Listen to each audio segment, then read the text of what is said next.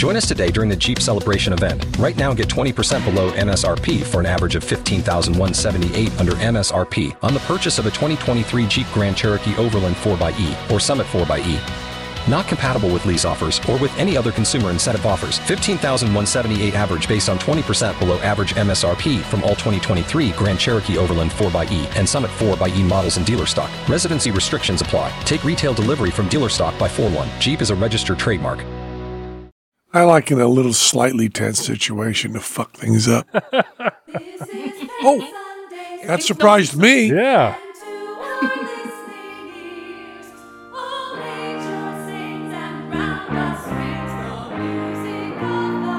Here we go. Brothers, sisters, siblings, welcome to Penn Sunday School, brought to you by Masterclass. I'm Matt Donnelly, and today we're recording a special episode with our Patreon backers. We don't know who we're going to talk to. We don't know for how long. We certainly won't stay on topic. We know that part. But we're here just to chat and interact with some of our most faithful members of the congregation. That was so good. Oh, that was my best B- intro ever, and it's just gone.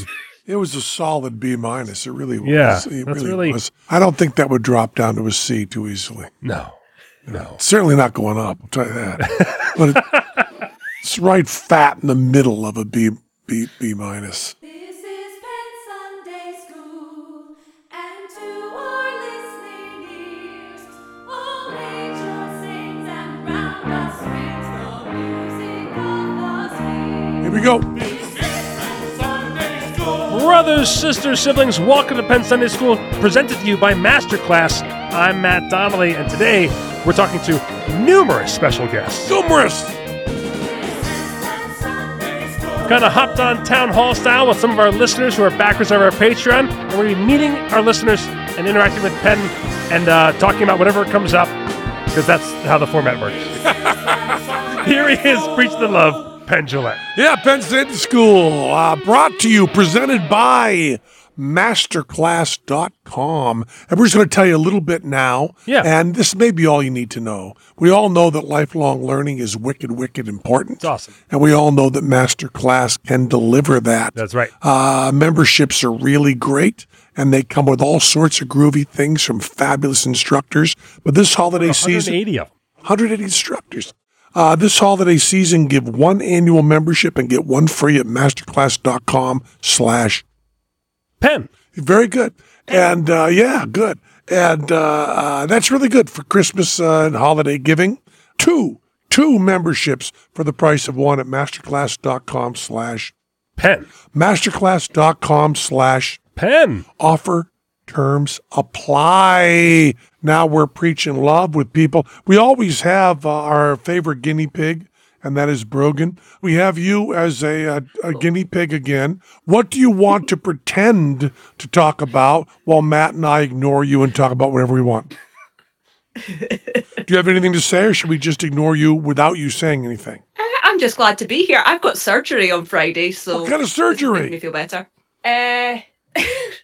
Don't bring it up. Well, that was the most obvious possible question after I'm getting surgery. Sorry. So how would you I can say? still hear myself, so I'm getting distracted. It's not like we said, "Oh, what surgeries are you getting?" and invaded your privacy. You left yourself wide open. The line of questioning was open. I was debating whether or not to say titty surgery. Oh, titty surgery? Titty surgery. Yeah. Yeah. I'm getting a lump removed from my breast. Oh, dear. Well, I hope it's fine. not It's too benign. serious. It's benign. Yeah. You know, when I had a tumor essentially in my ear, they said, this is completely benign, but if we don't remove it, it'll keep growing and grow into your brain and kill you. And I said, boy, your definition of benign and mine differ tremendously. That's pretty much what they told me. It's just that they need to take it out before it gets... Go into my ear and kill me? Well, chop that out of your fucking tit now. Your tit's going into my ear and is going to kill me? I didn't even know to worry about this. The good news, bad news. Good news is the tumor's benign. The bad news is it will eventually still kill Penn Jillette. But you're getting the surgery. Have you had, are you going to go fully under? Yeah, they put me under general. Yeah. Well, you put you under a general. Wow. So, yeah. You have to do that in Scotland. Where are you General, from? get in here. Hold them down. Yeah. Great save, Penn. It is Scotland. Scotland. First, the general has to bang you, and then when you're under the general, we give you anesthetic. Apparently, he's so good you just pass out right after. Yeah. That's the general. He's only a 4-star. I'm be so disappointed. I'll be when I go making in my way to the hospital today. It's my horrible Scottish accent. Was that your Scottish accent? That's it what I was sounded going for a moment like you were doing Amos and Andy. I thought we were going to be off. Yeah. Never be able to work Our last again. episode, for but sure. We can still, I believe, we still have carte blanche to make fun of Scots. Right? I believe we can. Those still do cheap Scottish bastards. Does anybody even consider Scots to be cheap anymore? Was that just a passing thing? I think it's a passing thing. I don't think mostly people talk about men wearing kilts, and then there's the drinking thing. I think I'd like to wear I think I'd enjoy kilts. Yeah, because I like to grab my dick a lot, right? And kilts make that easy. Make it easier, but more acceptable. I don't know. If you're constantly just reaching under a giant skirt type clothing, and you get that little bag in front of there. I think it's the bag and a knife. A knife. You get a knife. It's part of the traditional Scottish dress. Where do you? So I guess if you're wearing a dress, you got to have a knife. Yeah. So in case people go, nice dress, dude, you get to pull out your knife. Yeah. And what? If you think it's appropriate, where is the knife? It's in your sock. What is that word? Stock? Sock. Sock? Yes. Yeah. It's called a sock? Or it's misdirection and you have a big pouch and then you reach into your actual sock for a knife. You reach into your actual sock for a knife. They carry a knife in your sock? Well, their socks are really high, right? Oh, they have high knee socks. Yeah. Because essentially, this traditional Scottish dress is just like a fantasy schoolgirl dress, right? With a high stock. But me, I wear ankle socks. 2, I'm not flexible. So if I go for my knife, it's going to be a minute. It's going to be just hold on a second. I'm going to defend myself in 2 minutes. Bag at the front. Well, that's why they have the brogue. Yes. So that no one understands what they're saying while they're leaning over to get their knife. So they go yes, I'm going to cut you, you shit bag. And they say, what? What did he say? Shit bag? What did he say? What? Oh, he called me so. He's got a knife. What's a shite bog? I'm a fucking cut you shit bag. Yeah, we have no idea. No idea. See? No idea. And then you have time to reach into your sock. No, sir, I'm good, actually. Thanks for offering. Did you make fun of my dick? I'm going to reach into my sock. Oh, I guess there was nothing to make fun of then, was there? But it used to be. Yeah. You know, this is what the crazy thing about racism. That wacky wild world of racism. I was going to say the wacky wild world of racism.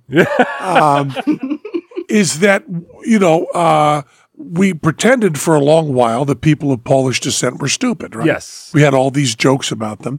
And if you go back to the joke books from vaudeville days, yes, they're all just about Scott people being cheap. Yes, yeah. In fact, someone brought in a vintage joke book into Ice Cream Social, and it's basically playing Russian roulette with getting canceled by putting that in someone's hands and having them read a joke out of it. Oh, I know. Yeah. Emo Phillips did a fabulous thing. Yeah. Where he just took one of those joke books and read jokes out loud at a roast, and it was shocking. It really was. It was like Gilbert Gottfried. It was just whoa. And that's just something anyone could just grab off the shelf, 30 years ago, 40 years ago. That was just comfortable thing to, boy, those Scots people, they sure are cheap. We don't tell them to their face because they got a knife in their sock. I assume there's a sheath that wraps around your thigh. Around what is this? Calf. Is it a calf sheath? A calf sheath slips through the silky knife. It's a calf sheath. There is a sheath for the knife in your sock. And then that's attached to your calf. Yes. So you have a calf sheath. Do you? Are you armed right now as you talk to us? There was a sword up there. Now, is this knife ceremonially? Is it a knife that you'd use for whittling and preparing your victuals?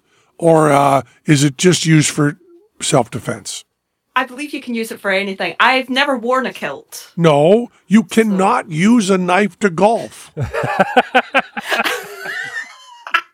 You cannot. Only if you don't try hard enough, Penn. You can't bake a cake within a knife. Yeah. You can't blow into it to call a foul during sporting events. You cannot. You cannot drive it into Formula One race. Brandish a knife. If you use a knife to referee children, you'll get in trouble. Right. You can brandish. No. You can You have a knife. You can brandish a cake pan. Yeah. Yeah. That's trivia. That's true. I gotta start carrying cake pans on me more often. Yeah, on your socks. Have a cake pan sheath on your sock, on your calf. Hey. Listen, everybody seems to be getting a little bit tense right now. There seems like there's going to be an altercation. What I'm going to do is bake a cake, and we'll all feel better. There's been another school cake baking. The chocolate chips melt perfectly in this pound cake. This is really wonderful. I keep it was going to rob you. But no, Delicious. pound cake is really, really good. And this cake baker burst into the school the other day, and the children hid in the basement for a while, then came out and had cake. By the way, my son was on his way to school. Yes. He goes to Las Vegas Academy. Mm-hmm. It's a really sprawling campus. Yeah. You have to go from building to building in the worst section of town. Mm-hmm. So I got a note from my son that a text. I woke up to a text that said my friend was driving me to school. We got a text that said there were gunshots, so we went out to breakfast. And now we're going to go to his house and play video games. When we were rehearsing Foolers, we were in York, PA, and there was an active shooter situation where a shooter was on the loose. Escaped prisoner, I think, actually. Mm-hmm. He was considered armed. Oh, that guy. Yes. That fucking guy who walked sideways up the walls and who we had to take all the moral fortitude we had to not root for him. Yeah, right. Exactly. Took everything we had to stay moral on that. So we were both getting police alarms to stay indoors and then getting news alerts that he was captured. Mm-hmm. So then we as a cast were wondering, is there two people we should be looking out for and they just caught one of them? Mm-hmm. Or whether they caught the person that the alarms are coming at different times. So there are two people still on the loose. Let's not go out to lunch. But if there's just one, we can still go out and eat. Now, this is the amazing thing. We have listeners overseas who don't live in the United States of America. Yes. And those listeners haven't heard anything of this discussion except there was an active shooter at the school. Yes. And you just said you were trying to decide how long your son would have breakfast. They're just going, the entire country has gone mad. Yes. And my answer to that is yes. Yes. Yes. Yes. We've gone mad and we've gotten used to things that no people should get used to. Yeah. And we are able to giggle about things that are more horrendous than anything we can imagine. Yeah. And Mox's boyfriend was locked down in the school, and Zoltan was happy that he was having pancakes. But they were shook. I mean, they were really yes, of shook. course. Yeah. And it was, I want to say, no students were involved in the, it was not an active shooter on campus. They're just in a bad neighborhood. So a guy was just, routinely shooting his sex partner, like we do in Vegas. And it just happened to be he chose to be near school. Yeah. And he also shot up a friend of my son's car. That's frightening. Yeah, well, he was stupid enough to park the car behind a sex partner that needed killing. If he hadn't put his car behind them, wouldn't shot that. It wasn't like he was out to get his car. You see how that car was dressed? It wanted to be shot. Yeah, there's signs up that say, "Don't park your car behind a potential murder victim." It says it clearly. It's in the manual. Yeah. Read the manual. But the children aren't used to that. No. They've just gotten cars. They don't know what every sign means. Soon, there'll never be an international symbol, but soon there'll be a national symbol that just means it'll be like a car behind someone who looks like a real asshole who needs killing with a line through it. Like when you drive through an area that has falling rocks. Right. Like, what good does that do, actually? What will I be able to identify now that I'm aware that can happen? Yeah, but they did change that. And that's really serious, I think. Maybe I made this up and now I'm believing it's true. But I believe the sign used to say Rolling Stones and people were stealing it. So they changed it to Falling Rocks, which is the name of my band. There's all that free publicity from people, every one of whom, sometimes when you're saying something in comedy, you're trying to make an observation that others haven't made. Yes. In the, what is that sign for? Every single human being. There are 4-year-olds who go, what does that sign mean? Yeah. That was my 4-year-old, which also sounded remarkably like Amos and Andy. So good luck on your surgery. Yes. Keep us posted. Have you been under a general before? Or just a sergeant? Like 5. Okay. But you haven't felt that, right? I'll tell you, and I am not a pro-drug guy. I'm a teetotaler. Yeah. And I don't do recreational drugs. Right. But, medical drugs I enjoy. I enjoy greatly. I'm looking forward to the week off. Yeah. Because when you go under, and boy, you go under, it's the one time you're not causing any trouble in the world that you know of. Right. You are causing trouble. It's like, you're a pain in the ass. We got to cut this shit out of her tit. Yeah. But there's a pain in the ass. It's more like work gripe. I also, you got a week off too? Minimum a week off, yeah. Yeah, okay. Now all the American listeners are like, what? Yeah, signed off and paid for in full. Because I'll tell you about having time off for, now I know that gender is fluid. Yeah. And I know that men also get breast cancer. Yeah. I know all that's true. But I don't, for people in your life who don't have breasts, Brogan, don't talk to them honestly about the amount of pain, please. Because when I had my vasectomy, and I have, as I've mentioned many times in the show, I have skate punk balls. Yeah. Because I've been kicked in the balls so much, which is, it's unintended consequence of my personality. Right. That I get kicked in the balls. So there was a lot of damage. So it was a very, very difficult and messy operation, which incidentally, my wife took pictures of my dick being cut into and then sent it to staff of Penn and Teller, which I don't know how many HR tough one. I think it's I think that every person, well, this has been true for a while. Yeah. Every person who's ever worked for Penn and Teller, every person has a airtight lawsuit against us to take all our money, and they're just choosing not to out of their kindness. That's nice. Yeah, personal kindness. It's like a reverse, three strike policy. Yeah, they have their strike on you. Yeah. Waiting to apply it for a larger case. I think anyone who's been with us for more than 2 months has all three. So she sent out pictures of my bloody nutsack and cock to everybody that worked for us. Hey, look at this. Isn't this funny? Sure. So if you want to work, if you want to see pictures of my dick and nutsack bloody, come work for Penn and Teller. That's how we get people part in. Of the kit. Yeah, sure. I feel like I'm missing out. Yeah. But what I'm telling you is every guy who's gotten a vasectomy, and I had the nastiest one you can have. That's not true. There's probably somebody who they took my nose out through my dick. Probably someone worse than me, but I had a bad one. And they tell you, the urologists, I think, are paid extra to say this. They say, now, be really careful. I suggest you just sit on the couch with a bag of peas on your cock and balls and just relax for several days. You shouldn't work or really do anything else. And they say this in the waiting room where you are with, your significant other, presumably. Yeah.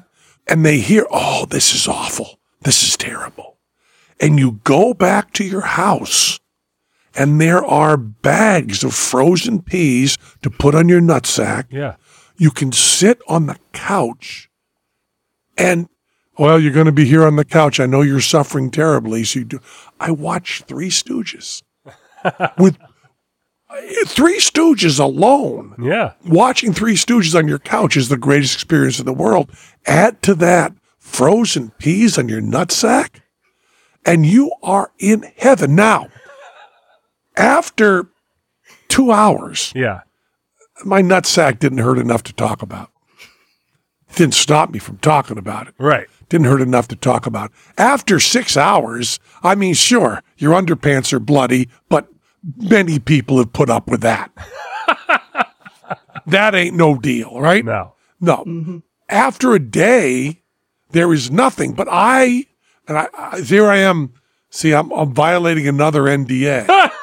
For every man who got a vasectomy, we've all kept this secret. It's brutal for about 5 days. You better let me sit with frozen peas on my ball sack and watch the Three Stooges. So I'm saying to you, Brogan, is anyone you have in your life who does not have breasts and has not had breast surgery, the doctor may be doing you a big favor. He's saying to your whole country, Brogan can't work. No. What would you think? We took a benign lump out of her. Yeah. She can't. No, how could a person work? So you sit on your couch, Brogan, with my blessing. And I will swear, I'm telling you, I will swear under oath that after that surgery, I wasn't even under a general. I was under like a private. Yeah. And I was aware the whole time they were snipping my dick. I was aware of what they were doing. I was looking down there and going, you're snipping into my dick. As a matter of fact, I watched it and understood it enough that I think that if anybody listening now needs a vasectomy, I can probably do it. Okay. And I can save you a lot of money. You can save me a lot of money because I went in for one and it was going to cost $1,000 and then said, there's some musculature here. We got to put you under and do it in a surgery. And then it went to about $5,000. So wait a second. Yeah. So you need a vasectomy now? Yeah. Okay. And you're going to pay $1,000? We're going to pay $1,000. Okay. You do the podcast for free. Right. For 4 weeks. Mm-hmm. Okay, we'll call it a wash. Mm-hmm. And you bring me over. You still drink alcohol now and again? I do, yeah. Okay, so bring a bottle of Jack Daniels. Yeah. Okay, that's on you. You pay for that yourself. Okay. Jack Daniels. Well, I'm going to switch booze then, yeah. And just something brown. Yeah. Right? And then bring me also a really sharp pair of toenail clippers. And then I'm going to watch some YouTube videos. And I'll just swing your cock back. And I might have to dig around a little bit. Yeah. But I'll find it. Yeah. I'll snip it. And you just drink Jack Daniels or whatever you want to drink. I'll do some Woodford Reserve. How's that? Okay, sure. I don't know what that means. Yeah. Oh, you just said blah, blah, blah, blah. You might as well have been speaking Scottish. But what you're saying is you are Scottish because you want to save money on the liquor. Is that right? Yeah. And on the vasectomy. And I'll do that, and then we'll bandage it up. And then I'll say to your whole family, not just to Sarah, to the children, I'll say, ooh, your dad's had a really tough time. He can't bring you to school. He can't work. Mm-hmm. He's going to just sit on the couch. And if it's not too much work, Sarah, could you buy like 40 bags of frozen peas? Yeah. And could you also get a full Apple subscription to the Three Stooges? Because he needs to watch all 384 episodes. Yeah. He really does. There's no way around that. And you just sit there and if the children come in and they say, hey, Dad, could you say, listen, my nutsack is killing me. On top of that, Uncle Penn did the operation, and I've got a feeling he snipped the wrong thing. Because now my ball sack is filling up with urine, and that can't be right. That just cannot be right. And I don't think the frozen peas is going to fix that. So what I'm saying... That's a good opportunity for a magic trick, though. Yeah, perfect, yeah. We're going to do the cut and restored urinary tract. For this, I need a magic wand and a shit ton of cranberry juice. Watch me work. So, Brogan, I'm telling you, did they tell you to get frozen peas? They haven't told me to get frozen peas yet. Okay. Well, they might tell you to get frozen haggis. But whatever they tell you to get frozen, put that right on your tit. Yeah. And just watch anything you want on TV and do not go to work. Look how much I love Reddy. Reddy just brought me some frozen peas. All right. So we're very close to doing this now on the podcast. We are. But first, I want to feel. I know he has sharp toenail clippers. That I know. I'm going to put these right in my ball sack. You know what this makes me think of? Makes me think of, grouse. Look at the grouse. Why I oughta. Hey, we're ambassadors. Let me do the talking. Spread out. Oh, that feels good. I'm telling you, I am imagining, Brogan, you having frozen peas on your breast, and it makes me very, very happy. Here's toenail clippers. Oh, God. All right. I mean, one way or another, my wife's happy. Yeah, I know. Sarah said when she was on the podcast. Oh, God. Yeah, these will definitely do the work. This will do it. She said, I've always wanted my husband's nutsack full of urine. So get to it. Okay, let's talk to someone else because we answered Brogan's question. I feel seen and heard and loved. Thank you. We're going to go to Jason. Jason, who's going sideways on us. Hey, Jason's sideways. Jason is sideways. Yeah, Jason. Do you want me to be vertical? It's just. Oh, there you go. That's all it takes. I don't know about you, but my balls are freezing. Before we get to Jason, Yeah. okay, and Jason is going to be the best interview we've done in our lives. Yes. Because my balls are well chilled and because you have toenail clippers. I'm going to talk a little bit about master class memberships. Okay. Masterclass memberships are really the greatest gift you can give to someone. so good. Lifelong learning. I've talked a lot about stuff here. Ready, Rich? Are you too busy with tech to talk about? I am. Okay. I think the important thing people don't realize is that there's an app for it. There's audio versions of the lessons, so you can watch it or listen to it. And you can listen, and it sounds great. And they're made so you can do that, the lessons. But they also have video, and we know from doing ours, the Penn and Teller Masterclass, that they are really beautifully shot. Yeah. I mean, it's cinematography and written tremendously. The lessons are just they're broken fabulous. down into little lessons. So you don't feel like you have to overly take it all at the same time. You can really work at your own pace, which is awesome.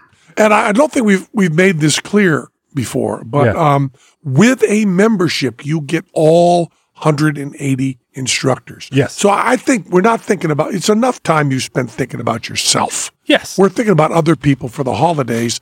It's hard to imagine, I'm trying to think of my list of friends, somebody that isn't interested in lifelong learning. Yeah. I think there's one friend I have in New Jersey that really is interested only in the Three Stooges. That's it. They're done. But for everybody else Yeah. on my holiday list, a master class is a great choice. What have you learned recently? So I've talked about this fella twice before. I'm going to talk about him again because he has a total of 3, and that is Thomas Keller, the owner chef of French Laundry. Oh, yeah.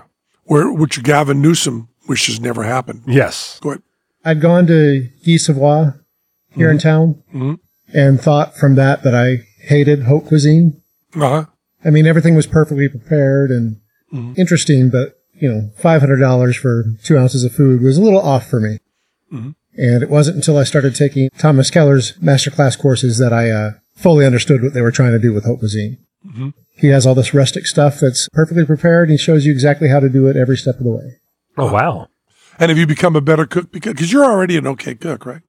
Semi-decent cook, and he's made me better. Oh, that's good. That's good. So this holiday season, give one annual membership and get one free at masterclass.com. To learn anything, if you cook one recipe from Reddy's class, that $500 meal becomes nothing. Yeah. So you've already made your money back. Yeah. So you can't afford not to this holiday season. Give one annual membership and get one free at masterclass.com/Penn. Right now, you can get 2 memberships for the price of one at masterclass.com/Penn. Masterclass.com/Penn. Offer terms apply. I'm at the nail salon. I'm at the grocery store. I'm at the combination nail salon and grocery store. Wait, she's at the nail salon and the grocery store? I'm at the combination nail salon and grocery store.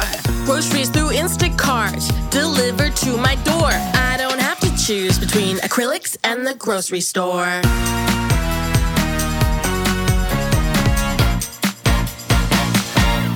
Spin your passion into a business with Shopify and break sales records with the world's best converting checkout.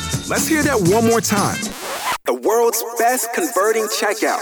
Shopify's legendary checkout makes it easier for customers to shop on your website, across social media, and everywhere in between. Now that's music to your ears. Any way you spin it, you can be a smash hit with Shopify. Start your $1 a month trial today at shopify.com/records. Waiting on a tax return? Hopefully it ends up in your hands. Fraudulent tax returns due to identity theft increased by 30% in 2023. If you're in a bind this tax season, LifeLock can help. Our U.S.-based restoration specialists are experts dedicated to helping solve your identity theft issues. And all LifeLock plans are backed by the $1 Million Protection Package. So we'll reimburse you up to the limits of your plan if you lose money due to identity theft. Help protect your information this tax season with LifeLock. Save up to 25% your first year at LifeLock.com/aware. Hello, it's Jason, right? Yes, it is. That's our We're guy. back with you. Do you have frozen peas on your nuts? I do not, but it's cold in the basement, so I figured that's fine. Good. I do have a question. Why is it always peas? Why can't you do like? I think it's all. I'll tell you about that. I think it's because of the granular nature of the peas. They wrap nicely around your ball sack. It's like, And they retain water, so they'll get frozen. yeah. Wouldn't a corn do the same thing though? Frozen corn? No, Jason. What are you, crazy? Okay, next caller. Next, Jesus Christ. No, turn down your radio. Seems like corn would do well. I will tell you. Don't we give corn enough money? Like peas has got like no market, right? No, Peas is like peas, they're using pea protein to make all these fucking Impossible burgers. Oh, and you're shit. right. Peas are getting plenty of action. Okay, good. Don't you worry about peas getting laid. They are getting pollinated up the ass, All right. which is the stupidest way to pollinate something. really takes a long time. Doesn't work. No. No, not at all. Not at all. As a matter of fact, that was my method of birth control in high school. Was pollinating up the ass. It was. It's what we did for birth control in high school. The granular nature. We can get her on the phone. The granular nature of the peas. Yes. Or I suppose it would work well for corn. But I'll tell you, frozen peas. One of my favorite meals. Yeah. My favorite meals is to take those steam in the bag. Yeah. Frozen peas. I mean, you just throw them in the microwave? 4 minutes. Yeah. It's no work. It puffs up. Yep. Then you take the, used to be Uncle Ben's, no longer is. No. Whatever the brand is now. It's a politically accepted guy who loves rice. No, I think what it is cheap Scottish person's microwave rice. Brown rice. That's 1.5 minutes. Kilted and penny pinching, that brand? Yeah. Guy have new microwavable kilted and penny pinching brown rice. Yeah. I can't even say that. And you did like 3 times in a row. Say it again. Kilted and penny pinching. That's a good. The original name of Ben and Teller. One's playing with his nut sack and one's putting money in the bank. Anyway. Yeah. Put the frozen peas in. Yeah. 4 minutes. Mm-hmm. Take those out. They need a minute to, I don't know what it is, breathe or something. Yeah. I don't know. It's like fine I think not wine. to burn your ass. Yeah, not to burn your ass. Yeah. Yeah. And then you put the penny pinching and Seasoning. no. What's the name of Kilted the and penny pinching? kilted and penny pinching rice? Yeah. 90 seconds. So it's 30 seconds extra. What the hell? Yeah. Take a bowl, right? You put the rice in first. You put the peas on top because the peas are prettier than the rice. Yes. They're just prettier. Yeah. Then you put, I can tell you this, you put in a little bit of that. What's that fake soy sauce? Is it Tahuga? What's it called? Tamari? Yeah. That's shit. Sorry, yeah. Yeah. Put that on and then a lot of Tabasco. And that is a meal That is a is good meal. delicious. That is good. Really good meal. And if the frozen peas have been on your nutsack, it's sentimental as well. I don't think as a kid anyone did heavier lifting for peas than Tom and Jerry. Because Tom would pull the peas up on the knife, Right. and just roll like 10 peas off the knife directly into his mouth, and it looked awesome. And it made you want to have peas. And then you ate them, and you're like, what? Betrayal. As a kid, I hated peas. Oh, I like them now. I've always liked peas. I used to not like them in pasta. Now I love them in pasta. It's good. Peas are good things. I like the peas. And it's also, when you've had them on your nutsack, then you cook them up. It's like, have you ever had a woman friend who told you that she masturbated with a vegetable and then cooked it up? Have you ever had? I have not. I have. Okay. I have. not someone I was involved with, just a friend. Yeah. And she was talking about how that afternoon she'd masturbated with a zucchini and then eaten it later. And it was a satisfying day for her. That's pretty badass. So you can kind of put the frozen peas on your nutsack, add some kilted and penny pitching 90-second brown rice, and you are set to go. You are set to go. So, Jason, back to you. We've talked about your nutsack. What do you do for a living? We do. I work at a bank, not that big of a deal. Make calls to customers about auto loans and such. People that are delinquent or people that you're trying to get to be part of this? People that are getting auto loans, and our underwriters have questions like, why do you have so many vehicles? Or do you really make $1 billion a year? And the cartel leader's like, what do you care about how many cars I have? And I've actually gotten that response quite a bit, yes. So what does it matter to you? You are part of the pig power structure? Yes. Yeah. So you are one of the ones that the Trump family would have lied to with impunity. Is that right? For sure. Yeah. So how big is your apartment, Mr. Trump? What's it worth? This Camry is worth $90,000 because I drive it. Or 100,000, maybe 110. And what is the most ludicrous claim you've had from somebody? It's not really claims. I just call and ask about No, I mean, I don't mean a claim. I mean an answer to your question that wasn't true. Well, I don't know if it's true or not because that's what I know that, but people have said shit they pulled out of their ass. Tell us a story about an idiot. That's all we're asking. Okay, I call some famous people. Oh. And some famous people do not know what the heck is going on with their credit. I don't know if I'm famous, but I'm sure guilty of the other. I was asked, someone asked me very sincerely how much money I had, what I made. I have no idea. You don't know. No idea. None. I get that, but do you know if you have a auto loan or a mortgage? That should be easy, right? Shouldn't it, Penn? Sure should. It sure should. Oh, next caller. Oh, man, I got let go twice. And where do you live? Illinois. Illinois? Nice. And do they wear kilts in Illinois? And do you have a knife in your sock? No, that's my penis tucked in there because it's so long. We don't wear... it's something to brag about until you need to defend yourself from a burglar.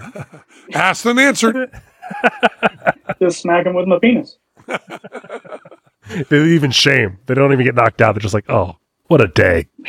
I'm going home. Just a mushroom stamp on them, and they're like, okay, I don't need to rob you anymore. That's fine.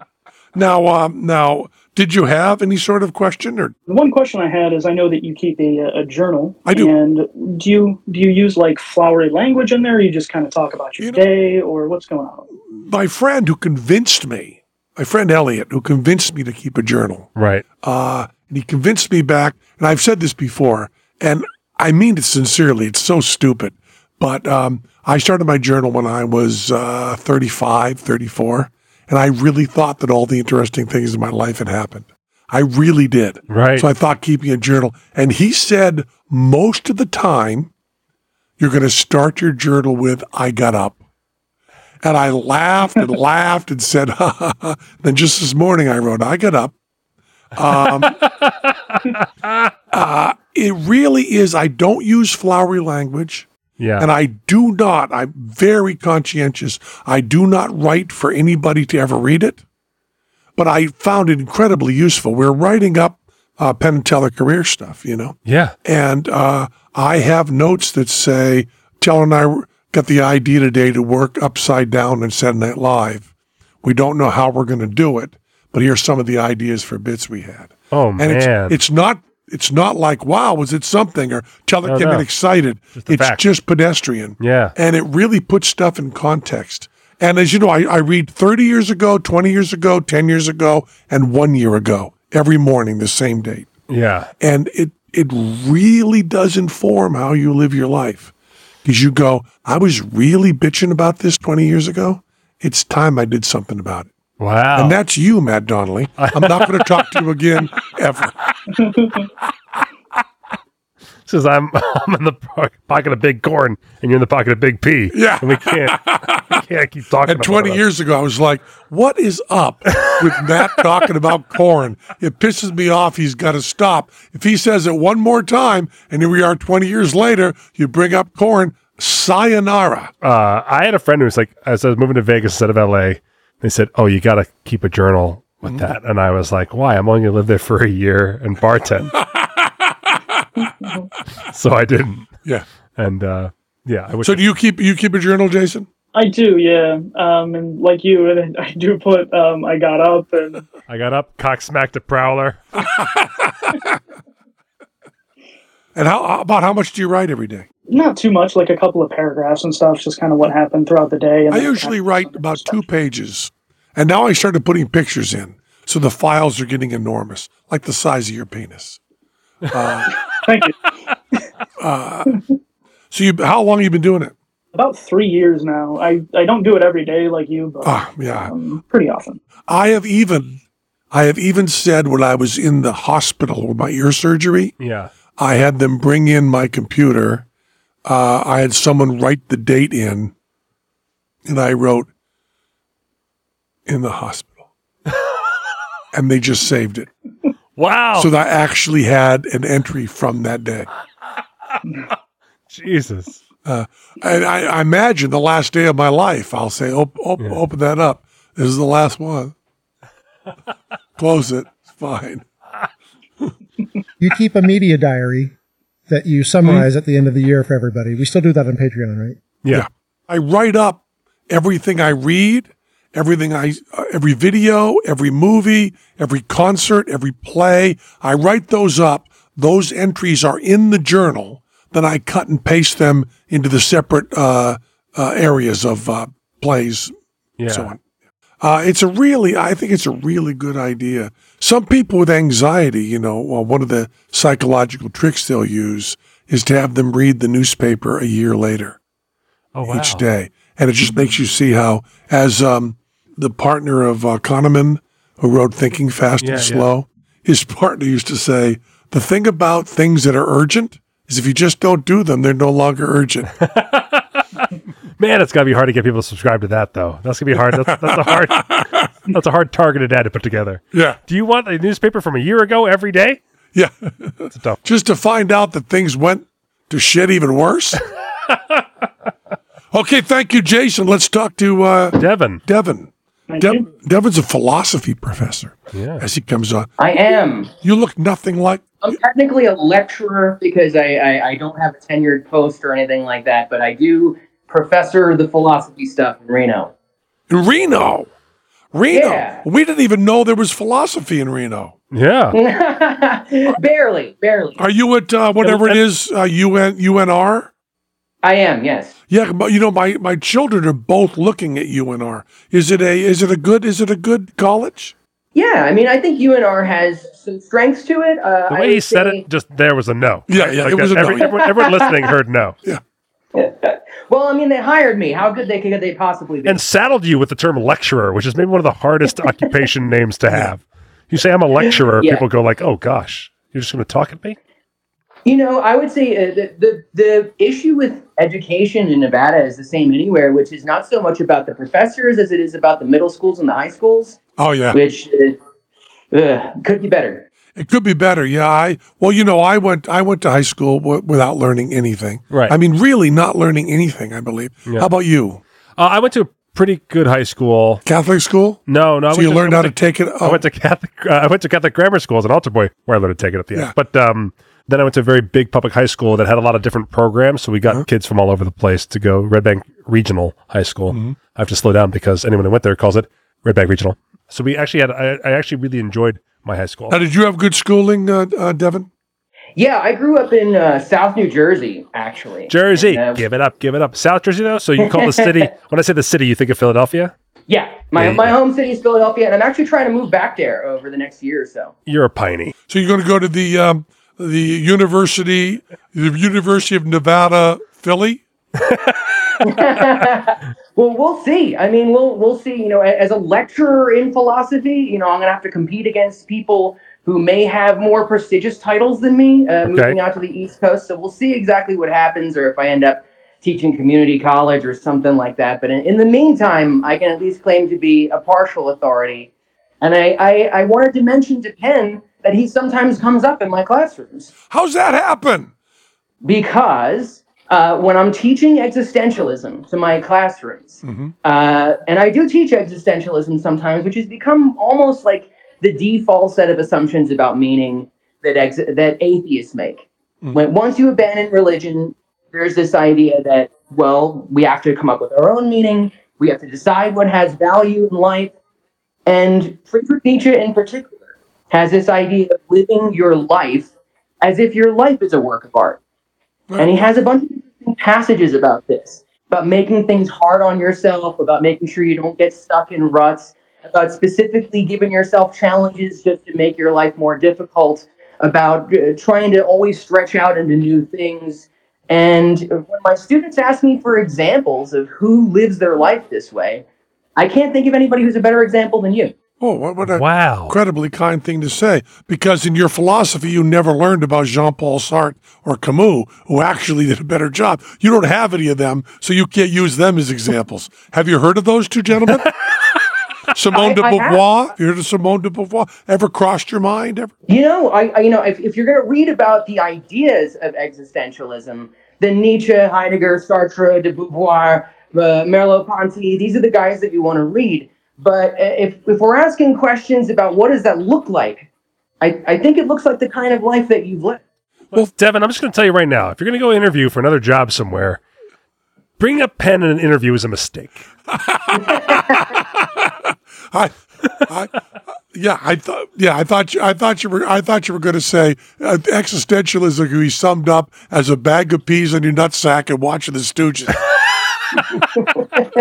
But if they ask you who said that, you say Sartre. Maybe I'll go apply to teach philosophy at the Barnum and Bailey's Clown College. Yeah. You know, Teller. Yeah. Teller always says. We just had an interview at the Skeptics Convention. Right. And someone asked me, do you see yourself as a comedian or a performer, or do you see yourself as a magician? How do you see yourself? And Teller said, Penn is an existentialist author. That's all he ever wanted to be. That's what he wanted to be in high school, and that's what he is now. Oh. I think there's some truth to it, Penn. I mean, there's stuff in there, for instance, in Nietzsche, where he talks about living your life. He says, imagine this. Imagine if some night you were sitting in your bedroom and a demon came in through your window and said, this life, as you're living it now, you're going to have to live it again and innumerable times more. And you're not going to be able to change anything in it, not the smallest detail. You're just going to... Not even the pee in my pants with the demon in my bedroom? Yep. He says, even me, even this spider web, even this, and even the fear that you're feeling now, would you curse that demon? And has there ever been a moment in your life that was so glorious and that felt so amazing that you were so on top of the world that you would have fallen to your knees and said, you are an angel, and I can't think of anything more divine? He says, what if you had to make every decision in your life as though this hung over it, that you're going to have to do it eternally? He said you would maybe make different decisions, that you wouldn't try to comfort yourself. You wouldn't seek routine. You wouldn't seek the same kinds of things all the time. But that rather, junctures in your life that apparently seemed like they were painful and disastrous, that if you had to do it a second time, a third time, 100th time, that like a piece of music, you would eventually start to see those difficult portions that you didn't understand as first as like the best parts. He is a lecturer, huh? He is. Yeah. And good. Yeah. I really, I know that Nietzsche thing, and I would not curse that demon.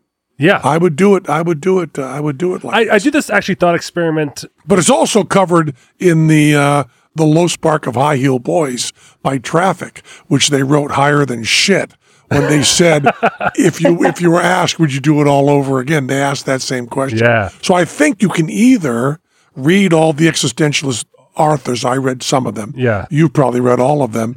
Or you can just get really stoned and listen to traffic. I've definitely done one of those things. And I've done this with my friends because when we have our children. You kind of go like, oh, you have all this heartbreak, you have all this kind of regret with like you woulda, shoulda, coulda, and with romances.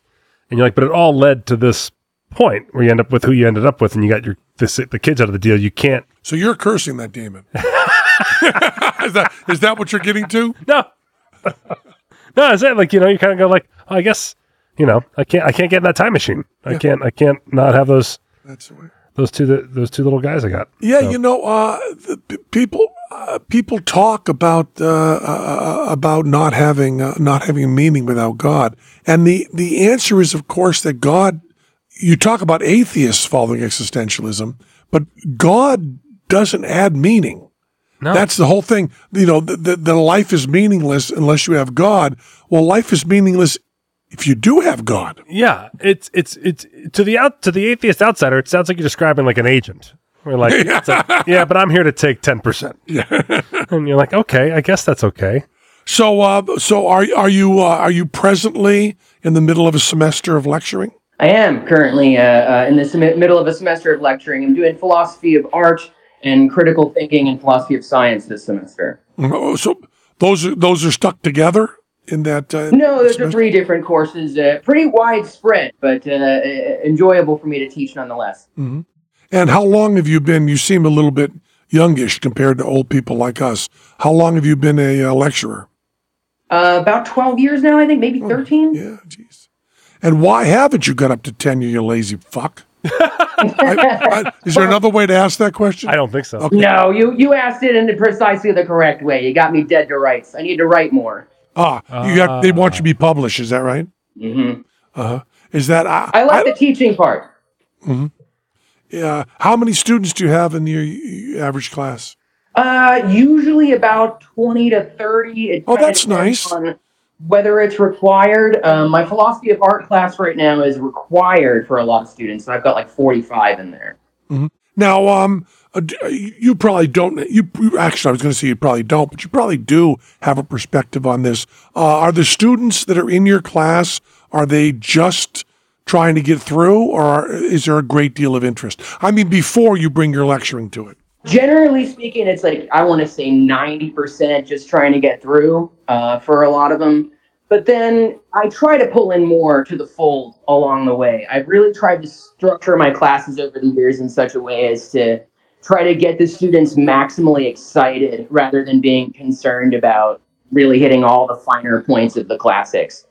Mm-hmm. So they get, because it's philosophy classes in college that I think I've heard the most people having life-changing experiences. Oh, yeah. It's really... Certainly for me, it was part of the reason why I went into it in the first place was age 18. I was already in community college. I had graduated a bit early from high school because I was in an alternative program. But I was kind of in a similar place that you were in at one point in your past, where I had recently embraced atheism, and I kind of felt like nobody knows anything. What do the scientists know? What do the philosophers know? We're just hurtling through an infinite nothing. And then discovered science through astronomy and through geology. And then philosophy second through a professor who really just reignited my love for learning and made me want to do this for the rest of my life. And I probably wouldn't be doing this if not for that guy. Yeah, isn't it always that? Yep. Isn't it always that on everything? Really, you can't see me as a magician unless Tella came into my life. Right. And I know that's a different thing than college, except I didn't go to college. So my life-changing experiences were not attached to a university. That was kind of adult formative times, like the 18 to 22 range. Yeah, that's when it was. Yeah. I met Tell when I was 17. Yeah. So it's exactly that. Thank you, Reddy. It's exactly that. Yeah. That's where you get life change. That's what I tell my children about college, which of course is hard for me to tell them because I didn't go. Right. But I try to tell them, don't go and see it as a trade school. That really bugs me. I mean, the people that I know that got the most out of college didn't go there to learn a job. Right. They went there to expand their minds.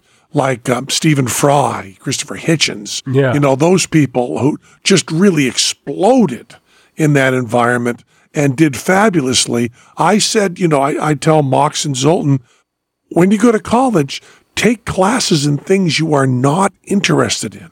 That's the most important thing to do. That's great advice. Really get pushed, Yeah. I mean, if I had the luxury of going to college, I would not be in theater or writing. Right. I would be like, give me a class on Jane Austen. Yeah. Give me not Moby Dick. Give me Jane Austen. Give me classes in a kind of music I don't listen to. Right. I've got a recommendation for you. Yeah. Go ahead. You know who you should read? You should read Virginia Woolf. She's got a book called To the Lighthouse. Yes, I wanted to read that. It comes up in a lot of the classes I take and things like that. That book comes up, and I said, I really should I read it like next? You would love it, Penn. Into the Lighthouse, right? It's written in a relatively experimental style where Virginia Woolf is kind of flitting from one person's mind to the next and trying to capture kind of how our train of thought runs moment to moment. So you have to get rid of the Dennett multiple drafts idea. Just forget about that for a minute. I don't know what that means. I don't know what that means either. Oh, I'm sorry. I'm doing too much philosophy stuff. Daniel Dennett has this idea that there's not a true train of consciousness, blah, blah, blah. I see. Let me just tell you, categorically, I don't agree with Daniel Dennett. Yeah. Oh, really? Yeah. Interesting. What do you disagree with him? I don't know. He wrote, I think it comes down to one simple thing. He wrote a book on comedy, okay? And I love the book on comedy. I really dislike it. And Okay. he sent it to me, I thought, for comments, and he really just wanted a blurb. And I was so upset because one or two of the things he didn't even write it. It was students that wrote it. He attributed to Stephen Wright or actually Emo Phillips, and he attributed several mistakes. Stan Freberg thing was a mistake. I told them this is wrong, and he said, "Well, it doesn't really matter to the point." It does matter. Yeah. And I also I can see that. I also said to them, "Have you seen Gilbert Gottfried live?" And they said no. And I said, "Well, it negates a lot of your premises." And one of the most important things when writing a book on philosophy, perhaps writing a book on anything, is to try to find things that negate what you're saying. That's the way you... Yeah, counterexamples. Counterexamples. That's the exact term I wanted. And it seemed like they were doing a little cherry picking. I wanted to see some jokes in there that they said, we saw this in front of an entire audience. It killed. We don't know why it's funny. Yeah. I think that's a totally fair criticism. And I think, maybe they should do another edition of the book and add that on. What I would say about it is just that humor seems to me like it's one of the hardest things to explain philosophically in any domain. Like, if Hurley and Dennett didn't get it right, then nobody knows what the fuck is going on with humor. There's a comic that wrote a book that I haven't read all of it yet, and I forgot the name of it. God damn it. It's someone who wrote... I don't know, Nothing to Laugh About or No Laughing Matter or something. And it really seemed to nail it. And also the guy who wrote Bill and Ted's Excellent Adventure. Yeah. Chris Matheson, yeah. He was on the show. He wrote a book on comedy that's really not bad either. Yeah. But it's a difficult thing. And I think it's a difficult thing because I think the reason comedy is so hard to get a theory of the problem is not comedy. The problem is the taxonomy of how we're labeling comedy. Right. Because comedy, the things we call comedy don't have anything in common. So you can't possibly get a theory on knock-knock jokes, that also covers Gilbert Gottfried, but also covers Steve Martin, incidentally, with a degree in philosophy. We had to bring that up at some point, right? That's Steve Martin's background is philosophy. And I think a few other comics too. Yeah. Have a background in philosophy. But I think the problem is what we call comedy. Yeah. And the problem is not what we laugh at. Because, Michael O'Donoghue, who was one of the people you have to consider when you talk about comedy, said, which once someone has said this, the game is over. Right. He said, laughter is one reaction to comedy. It's not the only reaction to comedy. Oh, wow. And once you've said that, all those theories fall apart. And Michael O'Donoghue believed very strongly that some of the greatest comedy did not get a laugh. You know, right. I remember when Michael O'Donoghue, and he must have written this somewhere. He said it to me personally, but he must have written it somewhere. I said to Michael O'Donoghue what an incredible inspiration he was living my life as an atheist. And he said, well, surely God could have thought of a better gift to give us than life. Even a toaster oven. Yeah. Yeah. Yeah. So I think that's I just solved that for you. The whole problem. Well, I mean, they're definitely talking about some stuff that people talk about when they try to unpack humor, which is that you can have laughter without humor. They call that non-Duchenne laughter. Right. But then you can also have humor without laughter. It's the difference between funny ha-ha and funny huh. Mm-hmm. What about funny admiration? Sometimes a comic starts going, and they're being so funny, I go, oh my gosh, they can't keep this up. How far can they go? Yeah. And then they do go, and then just going like, yes. George Carlin talks very, very much. Yeah. He used to talk a lot about how he used to be too funny. Yeah. And you would wear the audience out mentally and even physically. Yeah. And you had to do stuff that wasn't funny, that was building up slower, or you couldn't let that rhythm go. But then again, we're talking about all different things, because the first thing we go to is stand-up. Yep. And then we go to movies, then we go to this, then we go to that. But until you talk about people sitting around together, right, and how that moves through and what you're feeling, it's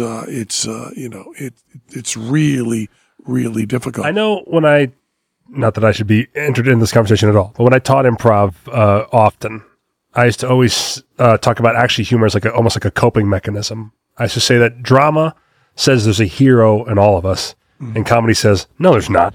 But it's okay. Yeah. But it's okay. Yeah.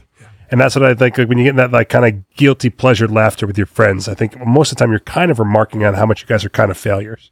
Mm-hmm. And that we're still just getting through life. Yeah. Although Christopher Hitchens was pretty fucking funny. And failure doesn't come up there. Right. No. Boy, this is great. I've always said we should have a philosophy professor, but I was wrong. Yeah. We should have a philosophy lecturer. That's right. That's right. Thank you so much, Devin. Philosophy professor's too much. Yeah. Too much.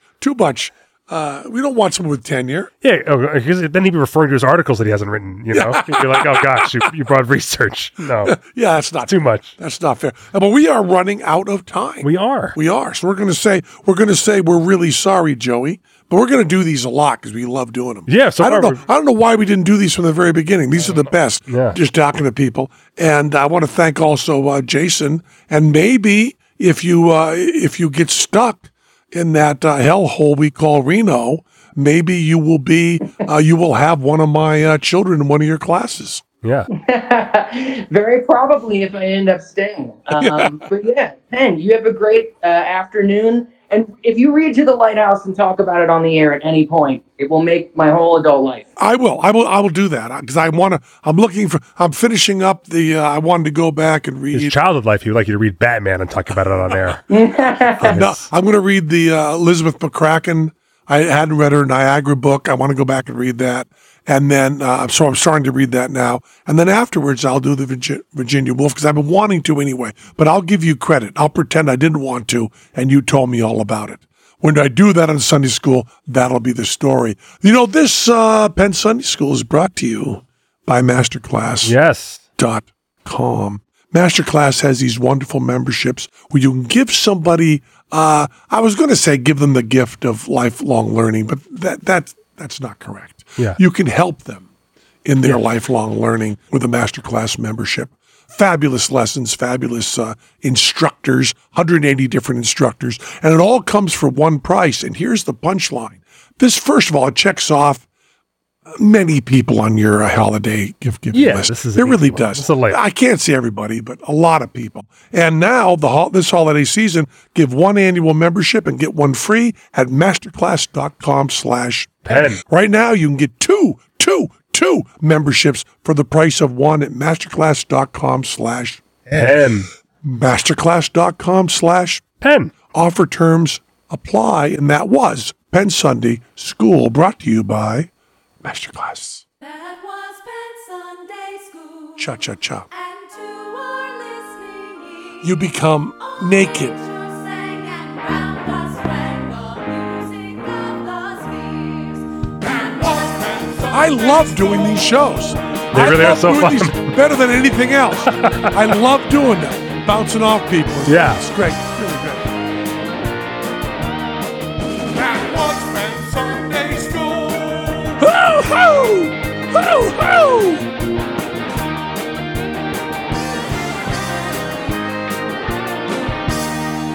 That was Penn Sunday School. Yeah, you know we love you. Hey there, Matt. Got anybody to thank? I do.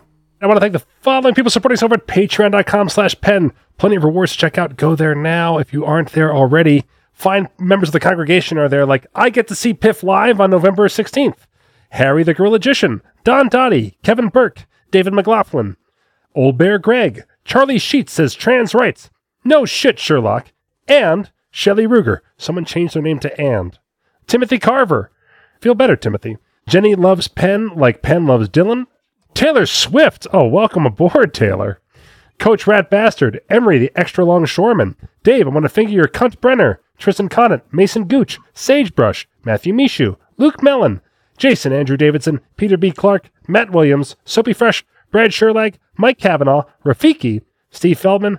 Jonathan P. NewRuleFX.com. They make great stuff. Eric M. Ryan. Chris Tehachaby. Luke McKinney. Danny Insert Meta Joke Here Ruse. A Little Mandar. Mike Fresh. Tell me this ain't a bunch of crap. Joe Bathar Bowers. Adam Stickney. Nathan Julian. Jeremy in Shanghai. Christopher Harris. Petty Officer Scoop. Daniel. It takes courage for a man to admit his wife is wrong. William Rangerine. David K. Shane Brevick. Blue Drinks Film says clear your cookies, baby. Brandon Knapp and Nick Dingman. Thank you so much. Thank you. Shopify helps you sell at every stage of your business. Like that, let's put it online and see what happens stage. And the site is live. That we opened a store and need a fast checkout stage. Thanks. You're all set. That count it up and ship it around the globe stage. This one's going to Thailand. And that, wait, did we just hit 1 million orders stage? Whatever your stage, businesses that grow with Shopify. Sign up for your $1 a month trial at shopify.com/listen.